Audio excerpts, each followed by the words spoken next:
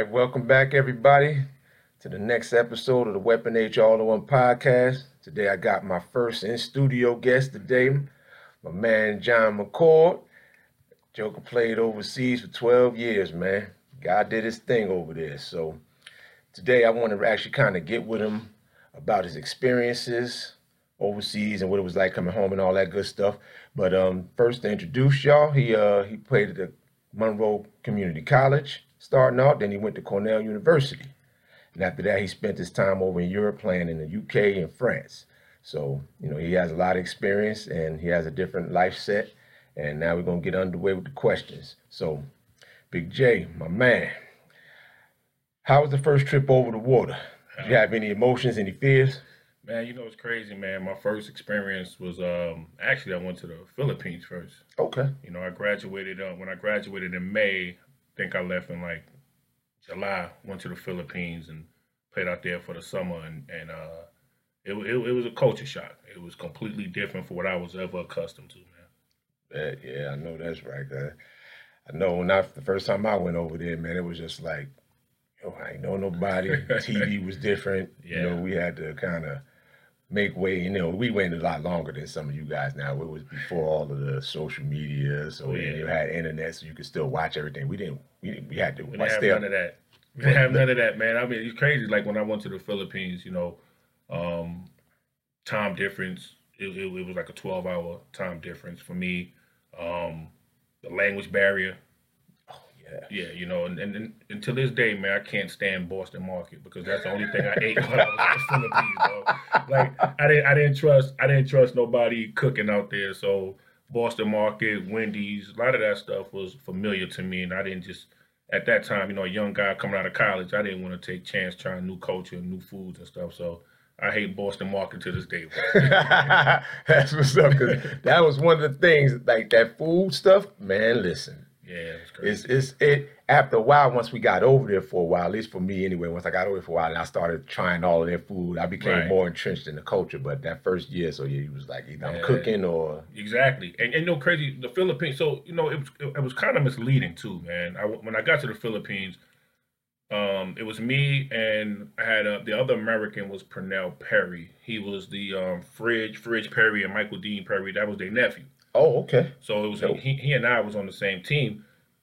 The owner of our team was the richest man in the Philippines. He owned all the banks, all the clubs, all the hotels.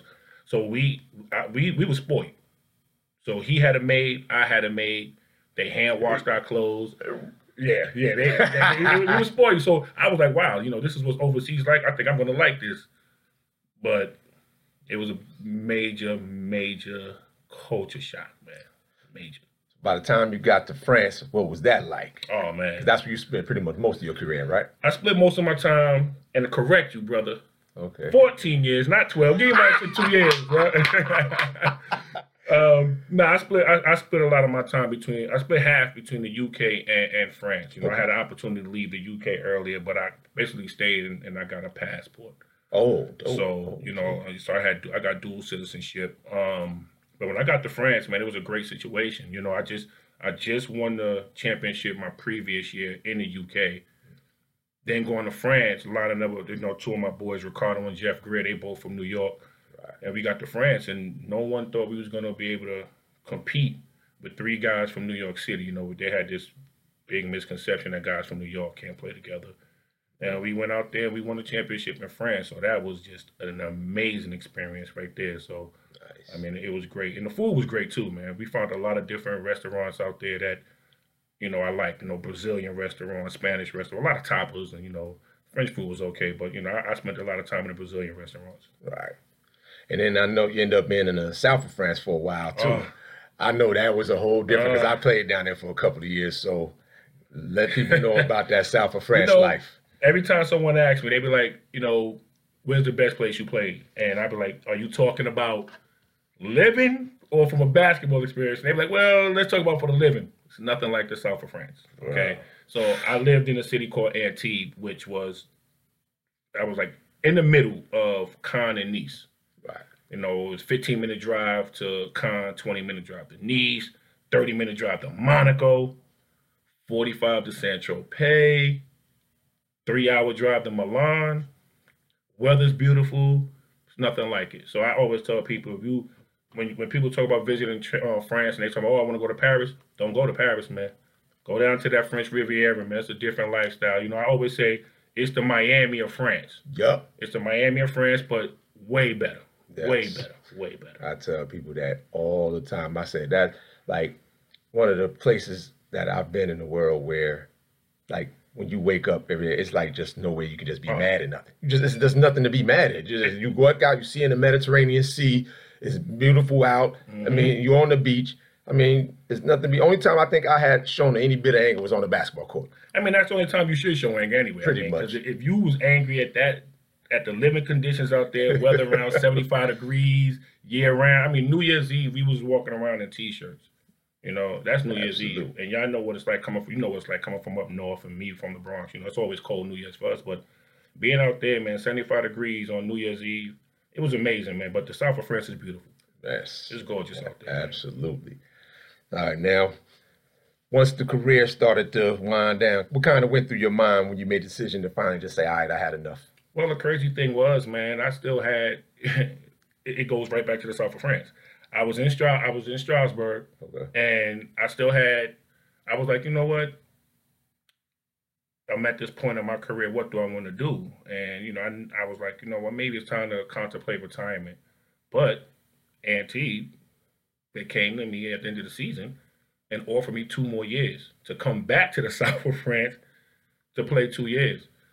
So at the time when I was married, I discussed with the wife, and she was like, you know, if that's what you want to do, fine. And when I came back here to Charlotte, I was actually in a grocery store and ran into an assistant coach of mine in Walmart, Marcel Webster. Wow. Marcel, I ran into Marcel in Walmart, and, you know, he told me he was a head coach of the women's college team at Barber Scotia. Right. And he was like, you know, what do you want to do after basketball? And I was like, man, I would like to try to get into coaching. He told me about the prep school situation. I was like, well, I still got 2 years left. He hooked up the interview. I went on my interview on that Tuesday, met Marcus, and Marcus like, yeah, I got like 4 more candidates to interview. I was like, all right, that's fine. You know, I wasn't expecting to get the job anyway. I never had no coaching experience besides, you know how we do when we got to coach clinics overseas. So that was a Tuesday.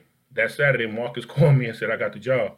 Nice. So then at that point, it was like, okay, now hold on. I still got this 2-year contract on the table overseas. And at that point, you know, I saved enough money. And like I said, it was, you know, married, you know, the kids was getting older. So, you know, at the time, it was a decision. I was like, you know what? I'll take the job here. And it made my transition a lot easier, being that I got into something that I enjoyed doing. That's what's up. That was actually my first job when I got back home as well. But I noticed, like, at least for me, when I first got back, I had a major adjustment. Again, trying to adjust back to the mind state of being back home in the States compared to being over in Europe, because Europe was just more laid back. Everybody enjoyed life. To me, it seemed like they enjoyed life a bit more. How was your adjustment coming back? Well, it was tough, man, because you got to think, man, we probably worked a max of 4 hours a day. And that's probably, you know, that's probably saying you had 2 practices.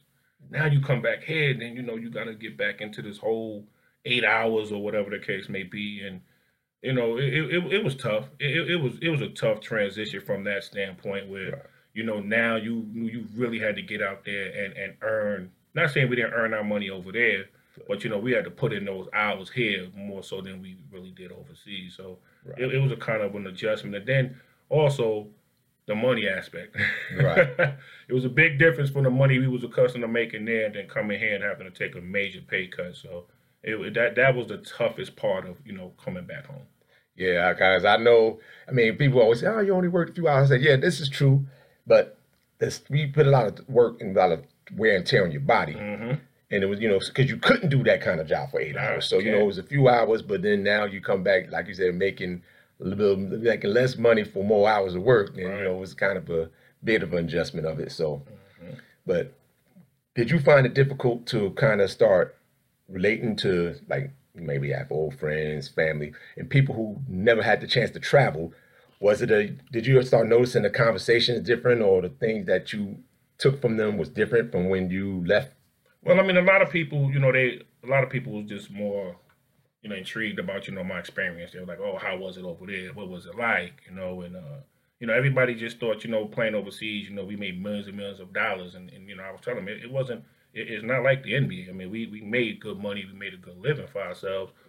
But, just to try to help them understand that, it was a different culture, a different lifestyle, just a different way of us moving compared to us coming back here, I mean, to be quite honest with you, if I would have loved to stayed over there, but I'm just so close to family that I'm like, a 10-hour flight is completely different from a 3 hour car drive. So, right. That was the adjustment for me in regards to like people asking me like, what was life like over there, and what are you planning to do here? When I came back, like I said, I had that coaching opportunity, but I also felt like, it's kind of like I felt like I had to get back into reality. Right. It just felt like we had to get back into reality because I knew this was going to be my life going forward. Now that I had to grind, to get my feet back set on solid ground here in the States. Right. Yep. And because in the time in Europe, we was pretty much, even though we were playing for a team, you had a coach, you had the presidents, and all that kind of stuff. We were still pretty much our own boss. Right. Exactly. We did. It's after a certain amount of time, I started negotiating my own contracts. Right. So we learned the business. We knew what we were doing, and it was different than having to come back now and have somebody telling you what to do or saying something. Someone telling you what to do when you really know this is not what you really want to do. Exactly. I mean, at least we was getting paid for something we loved and we enjoyed doing. Now, it's like, hey, I got to do this to provide for the family and put food on the table. So that was the big difference. That was a difference, man. And that was a big culture shock and a major change. And I know for me also, I used to, it kind of, I won't even say upset me, someone so disappointed me that I didn't get more of my friends and family to come overseas to experience some of that, because it's nothing like now we done went and we're doing all this traveling. We done seen all these cultures, and then you come back and you hear people talk about the same stuff. It's like, dude, I can't even relate really no more. They look at me as being different, but I say, yeah, actually I am. Right. But I've seen a lot more. Right. So it's a little bit more difficult for me to relate. Did you run into some of those same issues? I did. I definitely did, man. And I just tell people, I was like, listen, man, my whole thing is this, man. We provided an opportunity for a lot of people to come visit us, and they didn't take advantage of that opportunity. So, like, right now, for me, like, I don't care to travel as much as I used to. It don't really bother me to travel like that no more. It really don't. I mean, I take, obviously, you see, I take my trips here and there, but, like, for me now, like, a lot of people like, yo, I want to go here, I want to go here. That don't amuse me no more. That don't fascinate me, because, like, everybody want to go visit all the places that everyone else goes to. They remember the Tulums, the DR, Punta Cana. But, dog, y'all had an opportunity to come see the south of France. You had an opportunity to come. You could have went to Greece. We provided that outlet for people, and they didn't take advantage of it. And now when they talk about certain things, I'm like, we've been there, we've done that. It was so crazy. All my friends, we always try to make a little guys trip here and there, different, every at least once a year, something like that. So we sit, and this is maybe about 3 or 4 years ago, and we all sitting around one day and say, yo, one of the guys said, oh, man, we should go to Europe. I turned at him, looked at him like that, said, bro. I mean, every cuss word in the book almost came out of my mouth, y'all. Because I'm sitting up there, y'all lost your mind all them years. I was there for 18 years, and now y'all want to do it when, like, at least then I had a little pool over there. Right. I had a place for y'all to stay. I had a ride for y'all to drive around in, and if we did go out, we was in there. First class treatment, man. We was good. Now y'all want to go? I got to be normal guy, and I got to be getting back in line like everybody else. Right, I was like, man, go on, get out. I mean, they say, and the crazy thing is, we've been from over there for so long, and they still think you still got that same pull. I think the thing that was more disappointing for me is that some of my boys actually came to visit. Okay, well, that was good, because I didn't get in. My mother and my sisters, they didn't come, which was upsetting. Wow. I'm like, my kids lived over there. They went to school over there, so like, they know what it's like. But my siblings and my mother never came. My mom and pop, they did come, but that was it. That was it. Wow. Not one friend, nobody. So, yeah. But it happens. It was an experience I definitely enjoyed, and it changed me for the better. So, of course, man, because you coach it. Right, exactly. Now that you're fully entrenched back home, do you actually miss being over there sometimes? You know, I do and I don't. I mean, the one thing that I do miss about it is I miss the bus rides, the plane rides. You know, just being with the guys. Right. You know, I miss that, the traveling and you know, the going in the trenches of battle. I miss that aspect of it. Okay. But other than that, no, I enjoy being home. I love the life that I'm living now. And I know I still have the opportunity to go visit these places again if I really wanted to. So I think the only thing I miss is just the battling and just being on a train, like I said, train, plane, and planes. Just sitting there talking junk, playing cards, dominoes, whatever we did, to kill the time while we were traveling. That's the only thing I miss. Right. The camaraderie with the teammates, and that was it. Yeah, I miss some of the places sometimes because I end up building up so many friends and stuff over there. So I'll go back over there here and there just to kind of see people, hang out and take. But more so now, I would like to go back to was able to show a few people some things that I was able to experience while I was over there. So, and now that nowadays, what you up to now? Since you're back home, everything's good to go now. You've been here for a few years now. So what are you up to now? I'm a broker, man. I'm a broker. Yeah, work for it's the third largest brokerage firm in the world. Okay. It's called we just recently changed our name to RXO. Okay. So I'm a freight broker. So I'm responsible for all of the freight that move across this beautiful country of ours. So I negotiate all the deals between truck drivers and their companies. So I'm the middleman between the salespeople. So once basketball's over, you had to put that degree to use, man. So that's what I'm doing right now. And it was Ivy League, people. It was Ivy League. It was that Cornell education Cornell, baby. actually came back and it's paying off right now. right, man. And it's crazy, man, because our company just made a transition, and I wasn't real fond and happy of the transition they was making because they was pulling me from a team that I've been accustomed to. I've been at this company now it'll be 6 years in July. So they was pulling me from the team that I was accustomed to, and come to find out the reason why they was doing it is because they want me to take a managerial position. So I see where it's going, and so I'm just looking for good things to happen right now with the company, and just continue to grow and see what happens, man. See what happens. Got to conquer this just like we did the basketball court. Absolutely, man. And I think that mentality from us being overseas, because NBA, NBA is great, it's millions of dollars, but when you're overseas, it's not only that you're playing ball, you're making the money, you're adjusting to a culture, you're adjusting to different people, and you're just your style of play to how they play, and so it's a lot, and then you're there pretty much on your own. Right. So it ended up making us a lot more tougher mentally. So when we come back, we know how to fight. Right. We know how to get in the grind and go in the trenches and do what we need to do.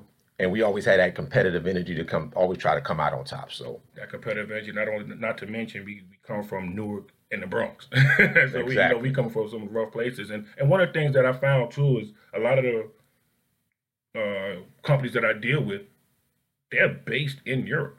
Wow. So a lot of times, we'd get on the phone and we talking and I'd be like, well, where you at? And they'd say a country. And I'm like, oh, I was there. And then I'd say I played basketball. They're like, oh, we start talking basketball. And that helps generate business for me as well. So it pays off, man. It pays off. Absolutely. That's what's up. I mean, it pays off. All right, finish us off for the day. One thing, sometimes this goes up and down with me.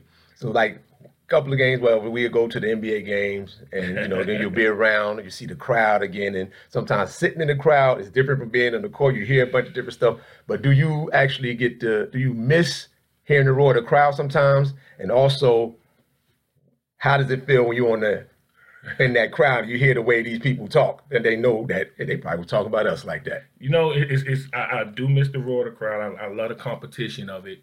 I think we all do, man. Yeah, especially when you can go there and my whole thing is I always love playing away because I love to be the villain. Yes. I just love to be the villain. You know what I mean? So I miss that, the roar of the crowd from that perspective. And like you said, I do imagine like people used to talk junk to us like we talk junk about these players now. You know what I mean? Like this bum, and people saying that about us. You know what I mean? But I mean, hey, man, it's good. I mean, I have no regrets. I enjoyed the 14 years. I enjoyed the experience. So I mean, and the one thing people don't know is I'm a guy that never played high school basketball. Wow. Never played high school basketball. So everything for me came about playing in the city tournaments in New York and going to Monroe and becoming an All-American as a freshman. I was the first freshman. I was the first player to be an All-American in Monroe College. Wow. And then my sophomore year, I was player of the year and first team All-American. So I was not that kid that grew up playing basketball. Yo, that's so crazy that we ended up connected and being cool. Because I only played 1 year high school. See, because I went the first 3 years of doing. I mean, I played everywhere, but I didn't play organized ball. So by the time I did it my senior year, I went and taught the whole city up. Right. But nobody recruited me because I went to an academic school. Because my school, University High School at that time, was the #2 academic school in Newark. Right. So it wasn't known for sports. So I didn't get the looks. So I had to go that hard route. I ended up going to Division III. So he went to JUCO. And you grinded and you made it. You made it. You know what I mean? Everybody's path is different, man. Absolutely. And like, one of the things I tell our kids today, everybody can't play overseas. They think they could just walk off the streets and just get a job overseas. They don't understand how difficult it is, man. They don't understand it, man. At all. Nah. Basketball-wise and just living. Because a lot of guys don't even make it just from getting over there and they're away from everybody and they say, oh, I don't have HBO. Yeah. Oh, I don't have fried chicken. Or oh, I don't have this. And they back home within a couple of weeks. Survive. They can't survive, man. You got to have thick skin, man, to be able to survive that lifestyle over there, man. It's not for everyone. Everyone's not built for it. Absolutely. Everybody's not built for it. And then you go from this surviving and learning to embracing and actually loving and enjoying being over there. Yeah. So and they embrace you too. Absolutely. They embrace you too. Yes, man. They do. I have to give them that too. So I mean, I love it, man. I had a great time over there. I don't have no regrets, man. Hey, that's what I like to hear. So good to have you here today, my man. Appreciate it, my brother. Appreciate it. Thanks for everybody for tuning in, and see you next time on the next edition of Weapon H All-in-One podcast.